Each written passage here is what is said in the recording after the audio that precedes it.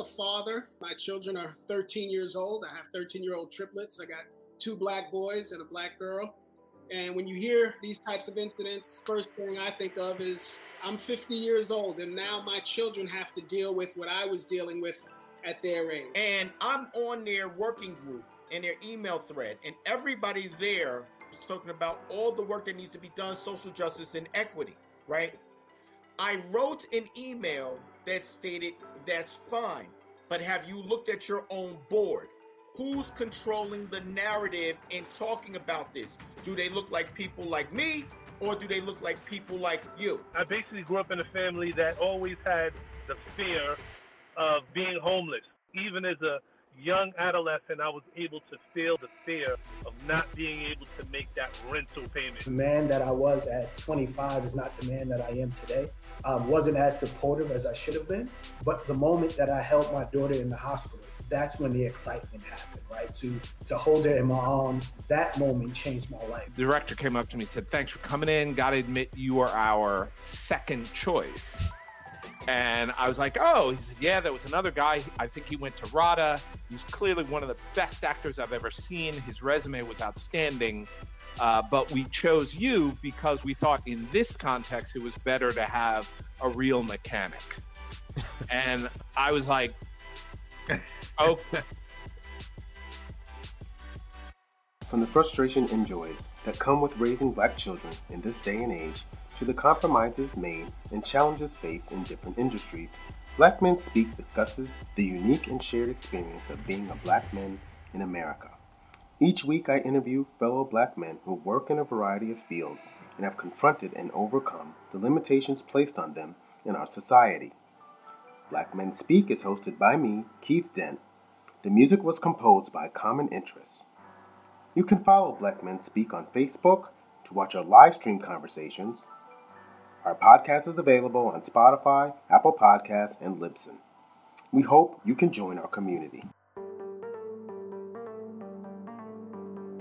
Hello, Keith here. With the pandemic and its effects on the Black and brown communities, and the continued violence by the police against Black men, there have been a lot of things impacting our mental health. On today's show, we're going to talk about Black mental health and what are the barriers to us receiving the care we need, and how we can become more educated as a community so we can break the stigma around mental health challenges. And to help with that, we'll be 2 brothers that have been at the forefront of this issue for a long time. Michael Cox, a therapist from Whole Life Priorities, and Brandon Williams of Williams Counseling and Consulting. So let's get to it.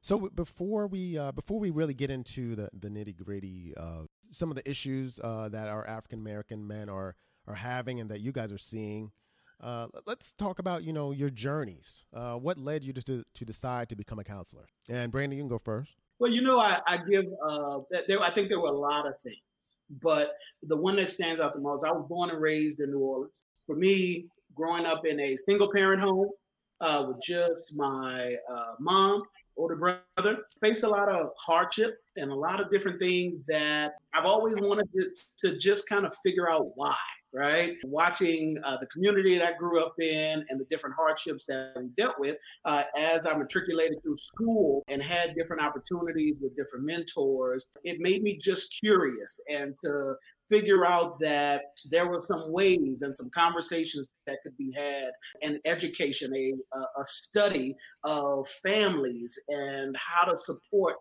men, women, especially and specifically of color from my community has always been a drive to my passion and turning it around, wanting to hopefully heal in areas that can change the next generation, Oh, that's great. That's great. And what about you, Michael? So I think I've always been a helper. I remember early on, I wanted to be a doctor. That was where I was headed all of my life. I was headed to med school.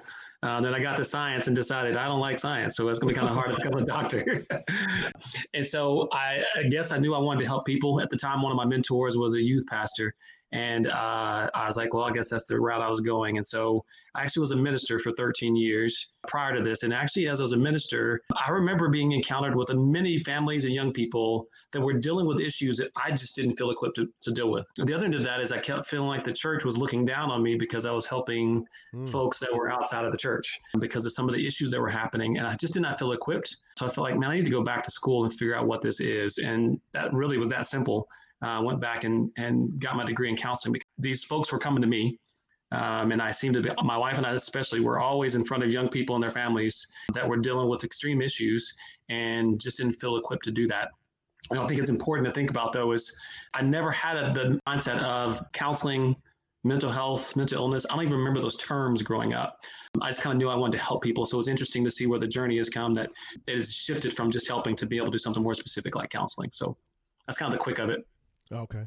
You know, we've had some challenges in mental health and seeking out support. So, for example, 20% of African Americans, they have serious psychological issues, but yet we are the least likely to seek mental treatment. So what have you guys seen prior, once you kind of started it, and is there a kind of a shift now to Black men seeking therapy? I see a shift, and what I see a shift more in is towards healthcare in general. When I see Black men becoming more knowledgeable, being able to kind of access care, and when we talk about things from diabetes all the way, to high blood pressure, mental illness kind of fits in there. And I think specifically for Black men, this question always kind of links to that notion of resiliency, that notion of strength, right? And some of the invisible pressures oftentimes that we have and feel as African-American men that go unspoken. But I think in this newer generation, I definitely, with podcasts just like this and many of the different efforts going on across the globe, the conversations are beginning. Now, whether or not we're necessarily seeing that in the numbers just yet, I'm not sure, but I definitely think Black men are being pushed and feeling more motivated to say, I have to look at myself more holistically, right? Not just as a provider, not just as a man or a husband or, in sometimes those confining spaces, but they're able to kind of say, okay, I want to be here for my family long term. And so realizing that things and concepts like, anxiety and depression play just as much of a vital role to my survival, my family's survival, as heart attack or some of the other things that are happening in our world, right? It's kind of keeping that in mind is my notion of seeing that shift. Yeah, the first thing is I think about, it's always interesting when I think about statistics because we already know that many Black men are experiencing mental health challenges, but there are few who are getting treatment. So where are we getting numbers from? It's always interesting. It's like, all right, so if they're not seeking the treatment, how do we have the numbers? And so that's always interesting to me. But I think the other is, I think there's a shift. And I think the only reason there's a shift is I think because the conversation, like many other conversations, are opening up. I think that shift is happening with a younger generation. I think there's still an older generation that's probably in that same mentality of we don't talk about it, we don't say anything, we just move on. And so I think there is a shift, but I think it's by generation as opposed to a demographic of people. That being said, I think one of the obstacles is why men are not doing it is because maybe they don't feel like there's a relatability. And you and I were talking about a little bit, Keith, earlier, is I'm one of very few Black male therapists in the Austin area. And so someone that they can see that looks like them and feel like they can relate to is huge.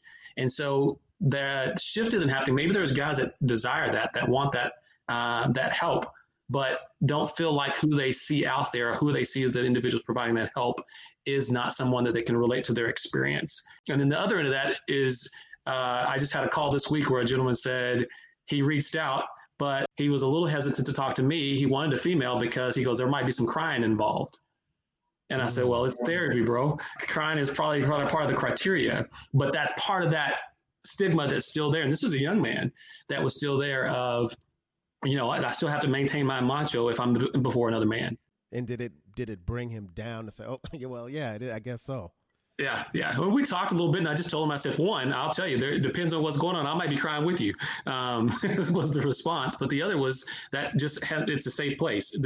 That's part of the process. And if crying is part of your healing, then that may be part of it. I mean, another thing was, I said, for you with therapy, being able to relate, connect with your therapist is extremely important. And so that may be me as a Black male, and it may be a Black female, or a white female, whomever you feel, but connecting with someone is an important part of that process.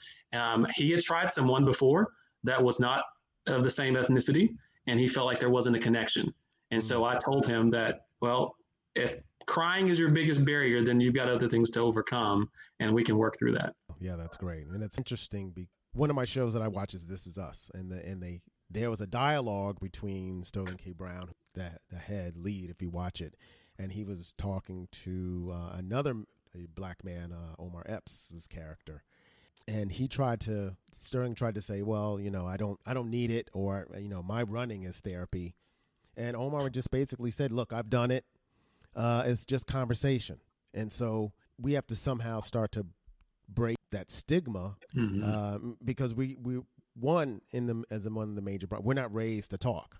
And that's one of the biggest challenges. We're not raised to talk. We're raised to showcase, I guess, physical attributes more so, and it winds up being, over time, that ends up tend to being a detriment than an advantage. But I think there is also a historical strength that I see from many of the men that I speak with that goes unspoken amongst us as well, right? That we talk about the influence of historically that strength being passed down generation after generation within Black and brown men, right? That there is that bravado, that macho-ness that you all are talking about. But oftentimes what I find, I have this conversation with men, that it's an unconscious strength, right? That it's not something that they're always conscientious of, right? And so having to really kind of talk about what that is and how it gets there without you maybe even consciously doing it is a big part for men as well, that you have to kind of explore with them to really kind of just help them let down those guards, because a lot of it's defense mechanism. Yeah. And Michael mentioned something quite interesting as well, because he said that when he started exploring, using outside help or looking into that to try to help the students that he was working with, he is looked down upon. And so our therapy is God and God only, or deacons or pastors. So that's a big thing to overcome. Yeah, you got a whole nother mountain to climb. You put any spiritual aspect on it, right? It's now not just within a culture. Now it's a weakness if you are relying on anything other than God. Brandon, you brought this up earlier. I think it's that conversation I have on a regular basis with men is, in our community, we don't, well, I guess men probably actually are kind of the same way. We heard about going to the doctor, but there's not nearly the amount of stigma when you've got high blood pressure or you've got something else going on. There's not the stigma around getting outside help.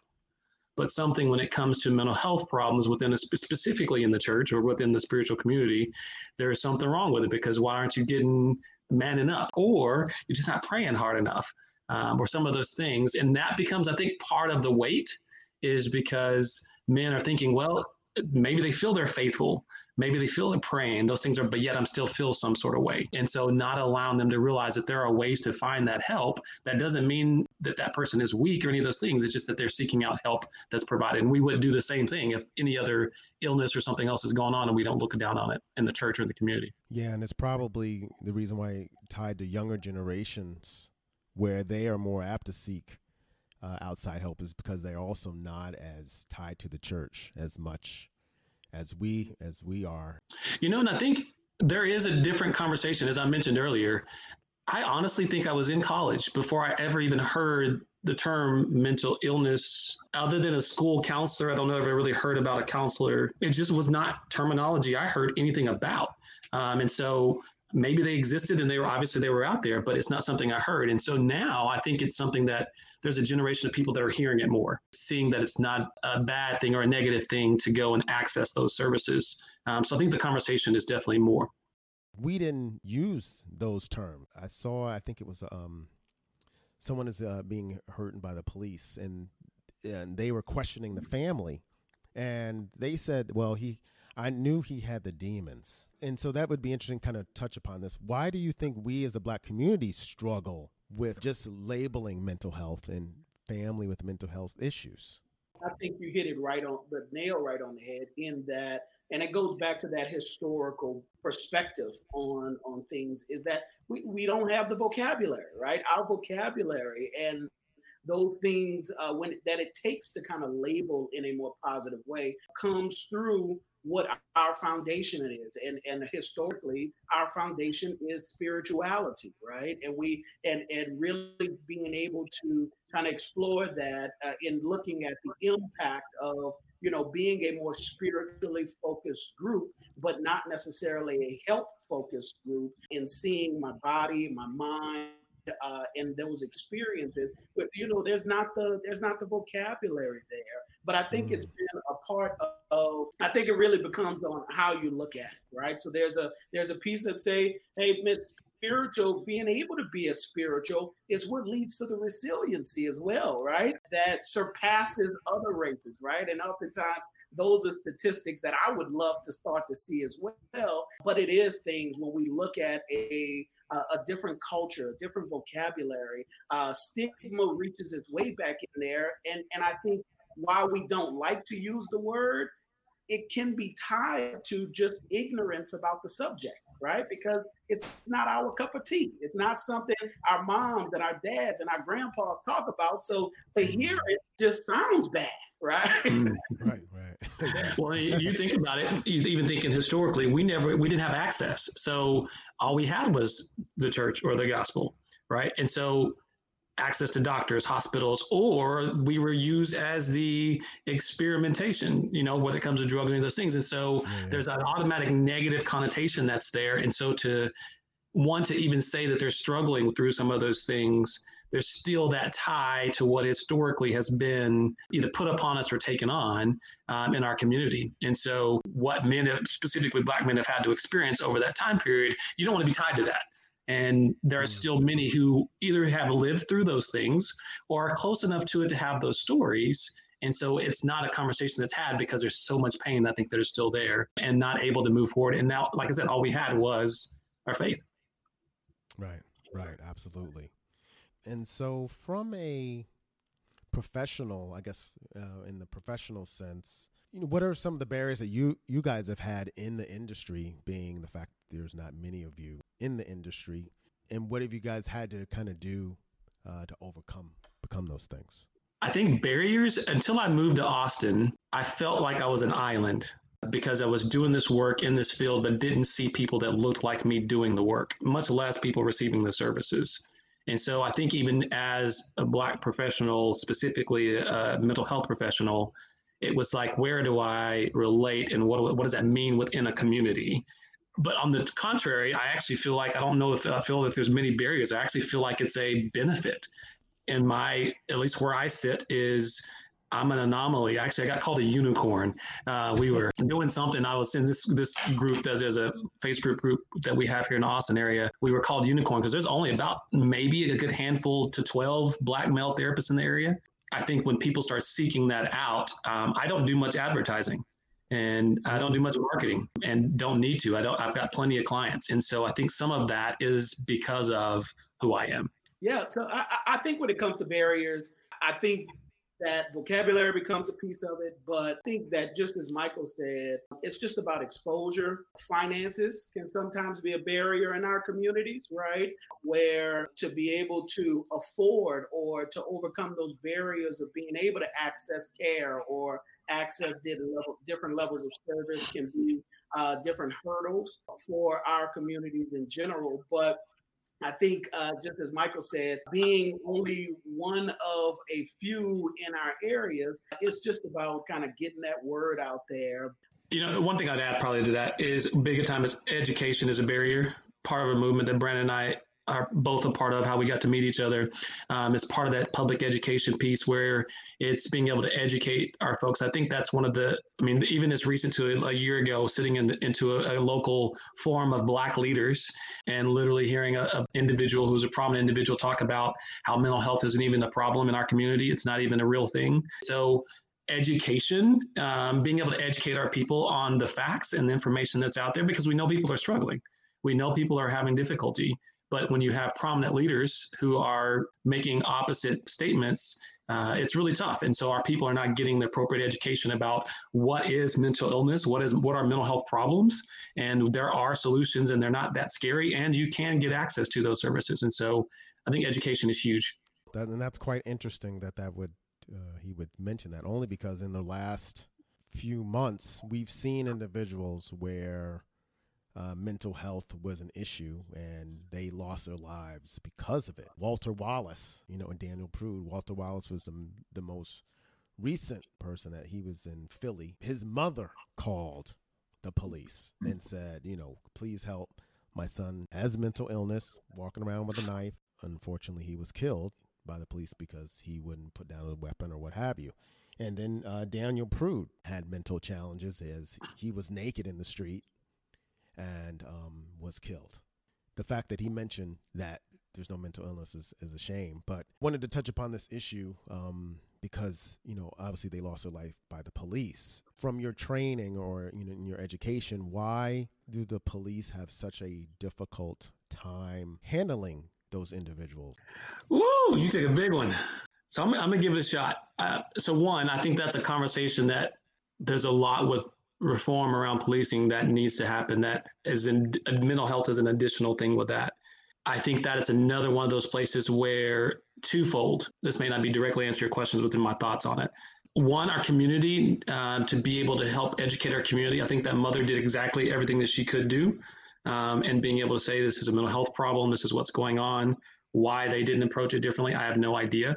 There are galore. We're even part of an organization that teaches police officers and educates and trains around how to differently approach those things, why they're not using those services, why they're not utilizing those trainings. I really honestly can't speak to that. It's available. And training for officers, there's extensive trainings that are out there for officers and how to differently engage. And there are many communities that use it.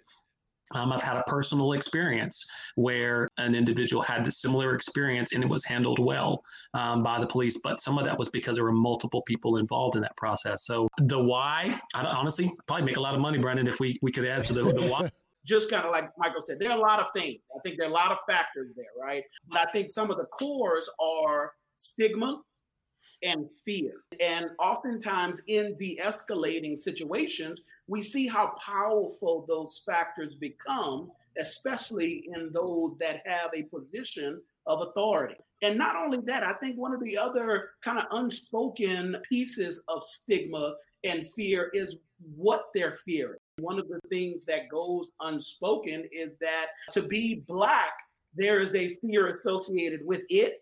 There is a stigma associated with it, but to also be mentally ill or to have a mental illness, there's a stigma. So I think when you put both of those together, oftentimes those things are inhibitors to being able to de-escalate in a way that is more humanizing, in a way that allows compassion and love and understanding to come in. And I think a lot of our officers, when we talk about some of the training that has to go on, we've got to come back to love, Keith. We've got to come back to a place that if you're going to have so much power, and like I said, I don't come down on all of our officers. We know we've got some great law enforcement officers out there, but when you've got so much power, there has to be a chance and an opportunity to lead more with your heart, especially when in the mind, there's so much stigma, there's so much unconscious bias and fear, specifically to a certain group and race of people. Yeah, I get that. And there is a stigma, and then it's almost like a trifecta almost. Mental illness, being Black, and fear of just also the high stress of being in the situation. But I want to go back to, Michael, what you said. So you had mentioned that you had a situation that came out well. there were a lot of people involved. So what are those people and what were their kind of the roles? I think one was my role as a professional. Those friends of this individual knew to contact me, and so connected me to this person. Was a personal friend and knew to connect me, but I also knew who to call our local mental health authority and our crisis team, to call them, who also knew to call the police, say, this is who you need to get out there. This is what's going on. Community members were aware of, hey, this is beyond what we can do. So we need to get somebody else that can help. So one up. Then for myself as a professional to know what to do and kind of engage with that. Not everybody has that, right? Not everybody can call their friend that's a counselor. Like, that's kind of why I mentioned that from that mother's perspective. She was very clear. He is having a mental health challenge, which should be enough. But I think it's part of that knowing what our resources are available. And that's where it goes back to education, is what are our resources and can we maybe head some of that off at the pass? We don't know that full story, right? I don't know everything that was behind that and what was done prior to that. And so that was just that personal experience that we had, that it turned out well because of those series of events. It could have been very similar events that happened in that situation. And unfortunately, it did not turn out that way. Mm-hmm. And so does every city have a crisis team that can be called upon? Yeah, it depends on the size of the city, depends on where it is. But no, not everybody does. Not everybody has what's called a mobile crisis outreach team, where they will go to the individual, usually with the assistance of a trained police officer. But no, it's not available everywhere. Usually in bigger cities, it is less available in more rural and suburban areas. But no, not everybody does. So like Philly would have had a mobile crisis team. I would guess so, but the size city, you think about it, that size, and I can think about the Austin area, the small amount of workers to the population. Yeah, I would think they probably do, but yeah, I don't know that. I don't know. They didn't even have tasers, so who knows? they probably didn't have a crisis team. Yeah, there's a whole lot of shouldas in that one. So one of the other things is that, in African American men, 15 to 24 is the third leading cause of death is suicide. 20 to 24 is the highest. And these are stats. I don't know what the year this came out, but clearly there is a issue with suicide for our young folks. So my question really is, early intervention is important. And how do we go about, in your professional opinions, going about trying to reach some of our younger folk that are dealing with these issues? I think a key to it is education, just like we were talking about earlier, right? And hitting them probably in a place where they receive most of that knowledge, school, right? And it being a part of sometimes their core curriculum. But I think education is a big part of helping them to be able to just gain that knowledge earlier, to be able to start to build foundation to, like we're talking about, right? Vocabulary and general knowledge about where do I go? Who can I reach out to? Unraveling some of the stigma and stereotypes around some of those difficulties and normalizing some of those experiences that we've all been through is vital, right, for our teens, and helping them to be able to see, hey, there's light past your current situation, right? I think is a big part. And so to be able to give that early education, it doesn't even have to be anything as high of a level of care as going to therapy, but to just be able to have dialogue, education, and sometimes in the simplest of forms, I think can go a long way.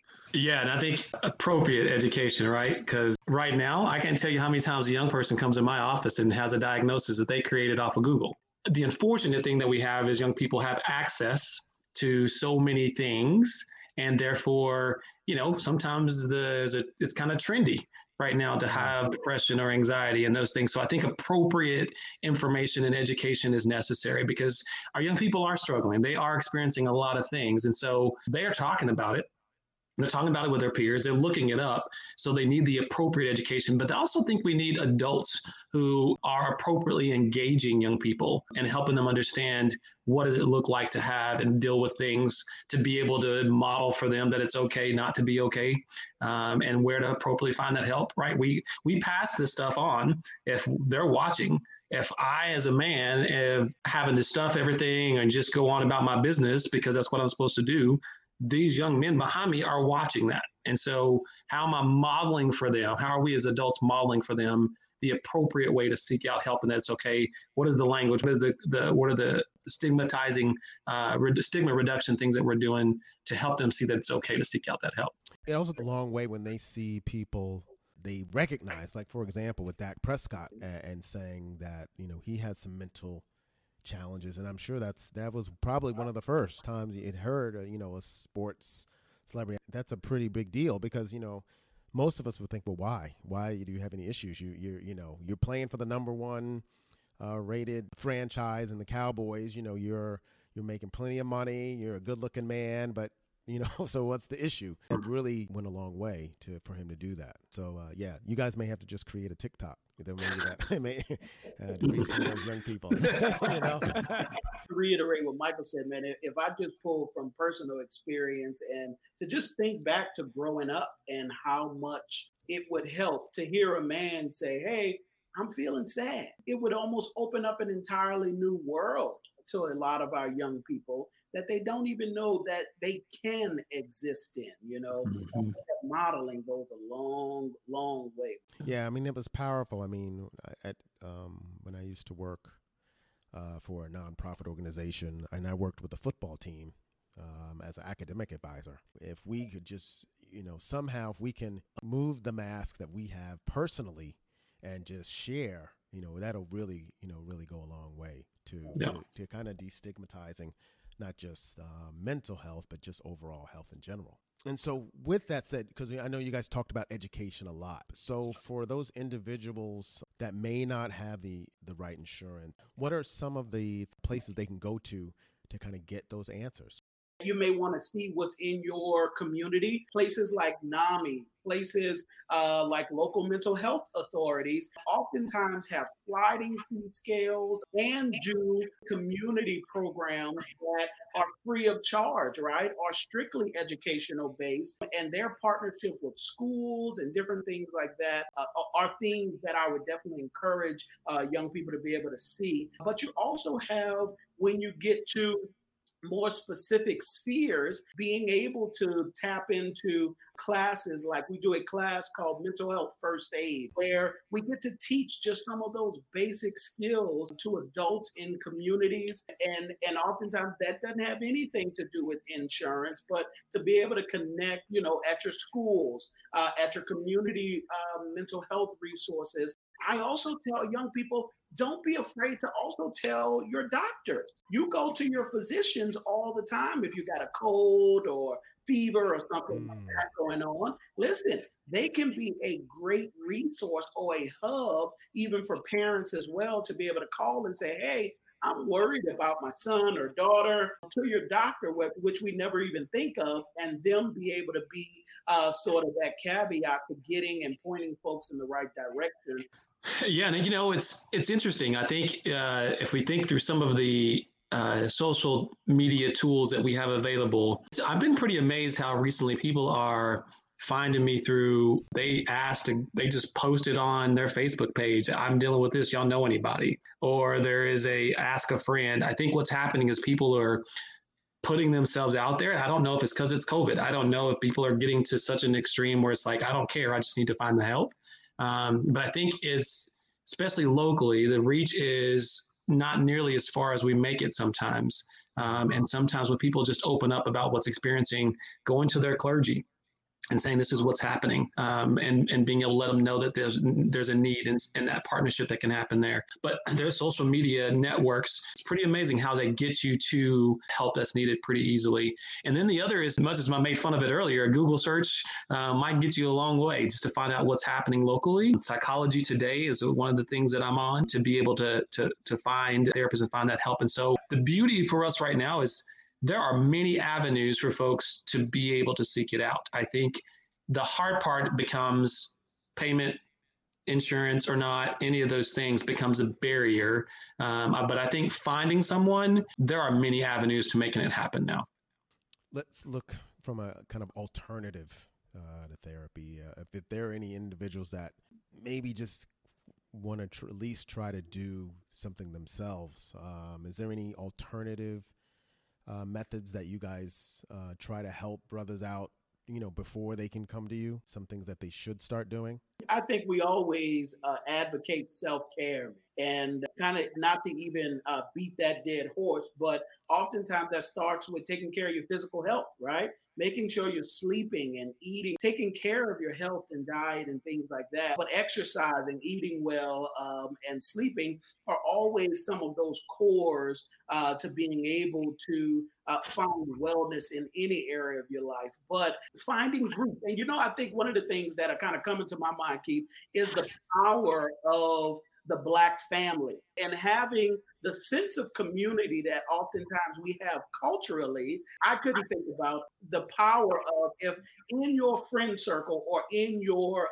family group, if just one person had the thought to say, I'm going to make this a reality and ask a question, right? And if every single group had that person that was daring enough to kind of start up that awkward conversation or to pass out some information to maybe an auntie or an uncle or a brother, how much that would kind of begin a conversation towards wellness, I think is a very, something that's doable as well. Yeah, just a bit. Yeah, absolutely. And you, Michael? Yeah, I'm going to echo all of those. Some of the very first questions I ask people when they're in my office, are you sleeping? Are you exercising? What does your eating look like? If those are off, we have a huge obstacle already to overcome because your wellness is off. The other is, are you getting sunlight, right? Especially right now in the pandemic. Are you being exposed to vitamin D? And for us specifically, we are already vitamin D deficient. And so we're already on the down curve, right? And so are we getting exposure to vitamin D as a huge part of that? The other thing is, and Brandon, you were hitting on this, but I think this is huge, is are you in isolation? Who are you connected to? And so part of the obstacle is I don't want to go talk to a therapist, or I don't want to, well, that tells me you're probably not talking to anybody. And so who have you allowed and who can you put in your circle that you can connect with? And so I tell people all the time is a therapist not everybody has to have a therapist. Not everybody needs to go to a therapist. But who are you letting in? Who are you breaking down those barriers with and allowing them inside, allowing them to connect with you at whatever level that is and being your support? And so if we're in isolation, we're not going to do well. And so making sure that they're connecting to someone, I think that's other men, definitely family members, but allowing them to go be connected to someone else and finding an out that's healthy, right? And so sometimes our outs become drinking, sex, any of those things. Those become our out, sports. But are you doing something that's healthy that gives you a chance to disconnect, right? So that means not being responsible, not being in charge, not having to be the strong one, but gives you a chance to get away. So if it's fishing, golfing, whatever it is, do you have an out and have something that's giving you some energy? Yeah, and that's very important, especially the whole isolation part, because I know one of the things, like just on my job, being the only, well, up until recently, the only Black male in the group. Even though we had students that we worked with were male, but we didn't see them often, it was a little bit isolating. If we are married and we tend to we're family oriented and worry about our families, making sure they're okay and not necessarily take care of our needs and what we may need, not just to be men or just to be whole, not whole, but to be individuals. Mm-hmm. And so we have to really, and so I kind of created a men's group for that fact, to go out and just maybe either watch the game or just do some activities or just, walk around to let you know. It's like, look, because those are the kind of things that will break down the barriers to share, a couple of minutes or networking where you may meet them for a few minutes and talk about, well, what do you do? And, that's not going to be enough. The other part of that, and we've kind of, we've had our opinion about role of spirituality, but I think that that's another alternative as well, right? Healthy view of getting involved in church, getting involved back with your spirituality and finding a greater purpose, mission, drive, those types of things are things that are very helpful within our community.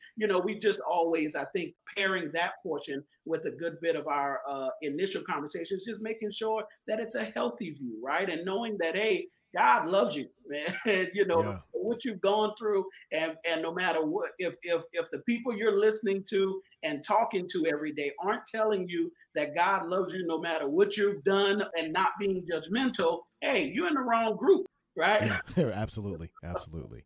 One of the things I always want to do is check in with you guys. How are you guys feeling? What's on your minds as men? Well, you know, like I said, I've been sick for the last few days, and I've had a lot of thinking time, probably more than one needs. It's one of those, you know. First off, was thinking, did I have corona? So I got that test taken care of. So I'm only left with the conclusion that maybe it was the flu.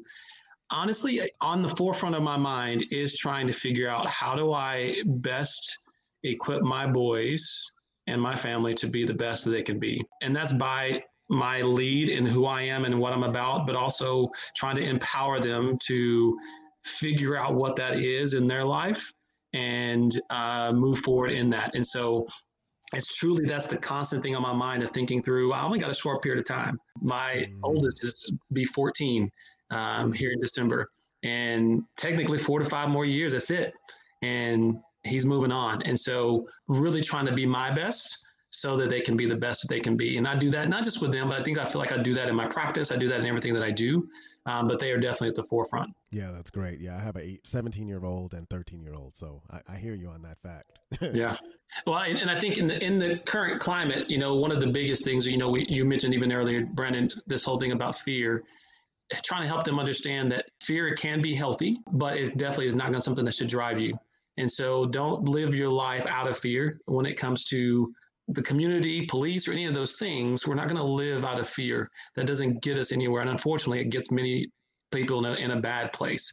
But helping them understand who they are and not being driven by fear is huge. Brandon? I think for me, currently, especially you asked just like right now, my family's dealing with some grief. We recently lost my father-in-law, and just dealing with that. And I think what hits to the forefront of my mind is the balance.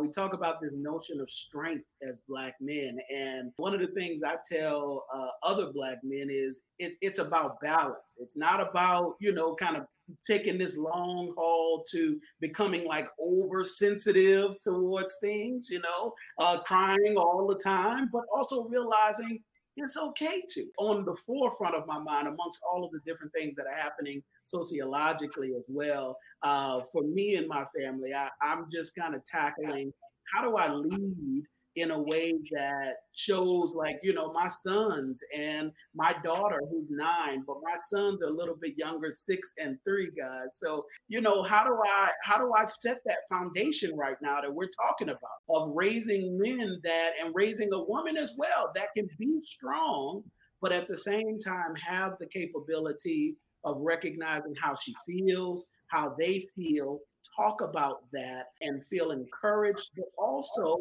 not release the power of their history, right? As powerful young Black people in my family and in supporting my wife. I don't know, that it feels contradictory at times, but it's a new knowledge. It's a new balance of being able to feel while at the same time show a strength that it's okay. Yeah, that's awesome from you guys. I think you're doing a great thing. And thank you guys for coming on. Basically, if someone needs to get a hold of you, or how would they do that? If they're in the Texas area, or if it's national, how could they do that? Yeah, the easiest way is my website, wholelifepriorities.com. It's WHOLE lifepriorities.com. That's got email, it's got phone numbers, all of those things. Best way to be able to contact me. Same thing, williamscounseling.org. You can check out the website and shoot me an email at bwilliamslpc@williamscounseling.org, and reach out. We've got a Facebook page as well. But yeah, those would probably be the primary places. Great. Well, I just want to say thank you guys for being on this evening. Thanks, it's great. And before I go, my condolences, Brandon, to your family. Thank you, man. Thank you. This was truly an impactful episode. In our communities, we need to stop mislabeling Black men with mental health issues and educate ourselves. If we as Black men are having issues, we need to seek a local therapist in our area or a support group. and challenge our local officials to make sure there is a crisis team in place and our police are better trained so we won't have another Walter Wallace or Daniel Prude. Black Men Speak was written and produced by me, Keith Dent, and edited by Grace Chung. You can find our podcasts on Apple, Spotify, and Pandora. So please share and subscribe. And as always, we like to end with a quote, and it comes from Olympic gold medalist Jesse Owens. The battles that count aren't the ones for gold medals. The struggles within yourself, the invisible, inevitable battles inside all of us, that's where it's at. This is Keith from the Black Men Speak podcast.